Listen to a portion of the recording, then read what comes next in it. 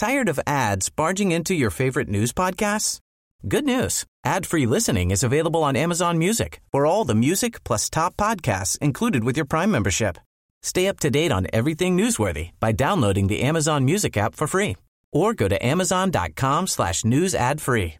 That's amazon.com/news ad free to catch up on the latest episodes without the ads. First ASEAN Army drills held amid regional tensions. Batam, Indonesia. Militaries from members of the Association of Southeast Asian Nations, ASEAN, began their first ever joint exercises in Indonesia on Tuesday, with a Myanmar representative present despite the regional organization's ban on its junta leaders. Southeast Asian countries have participated in multinational defense drills before, but these are the first featuring just the 10-member bloc, which is battling perceptions of irrelevance on major regional issues such as the ongoing turmoil in Myanmar and disputes in the South China Sea.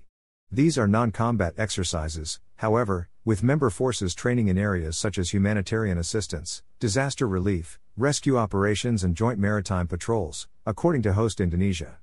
By uniting together, we can maintain stability in the region for the favor of the people, Indonesian Armed Forces Chief Margono Yudo told reporters on Batam Island.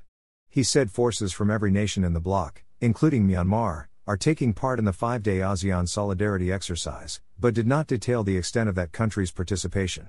The crisis-hit nation was represented at the exercise's opening ceremony on Batam by a defense attaché.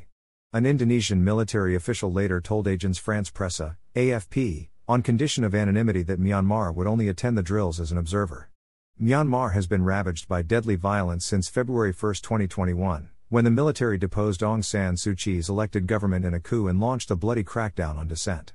The leaders of its junta have since been banned from ASEAN meetings, and the bloc's efforts to defuse the crisis have been fruitless so far. Indonesia has also denied that the drills are aimed at countering China's growing assertiveness in the South China Sea, which Beijing claims almost in its entirety. China has angered Indonesia, the Philippines and other Southeast Asian nations in recent years by entering parts of the waterway they claim. It has developed artificial islands in the region and outfitted some with military facilities and runways. In response to the drills, China's Foreign Ministry spokesman Mao Ning on Tuesday said that Beijing's position on the South China Sea remained consistent. Initially, organizers had planned to hold the exercises in the North Natuna Sea, which Indonesia says is inside its exclusive economic zone. But China also sends patrols there occasionally to assert its historic claim to the area.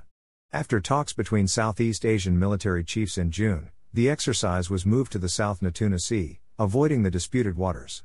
Cambodia, China's leading regional ally, had refused to confirm participation at the initial location, but is now attending. Tired of ads barging into your favorite news podcasts?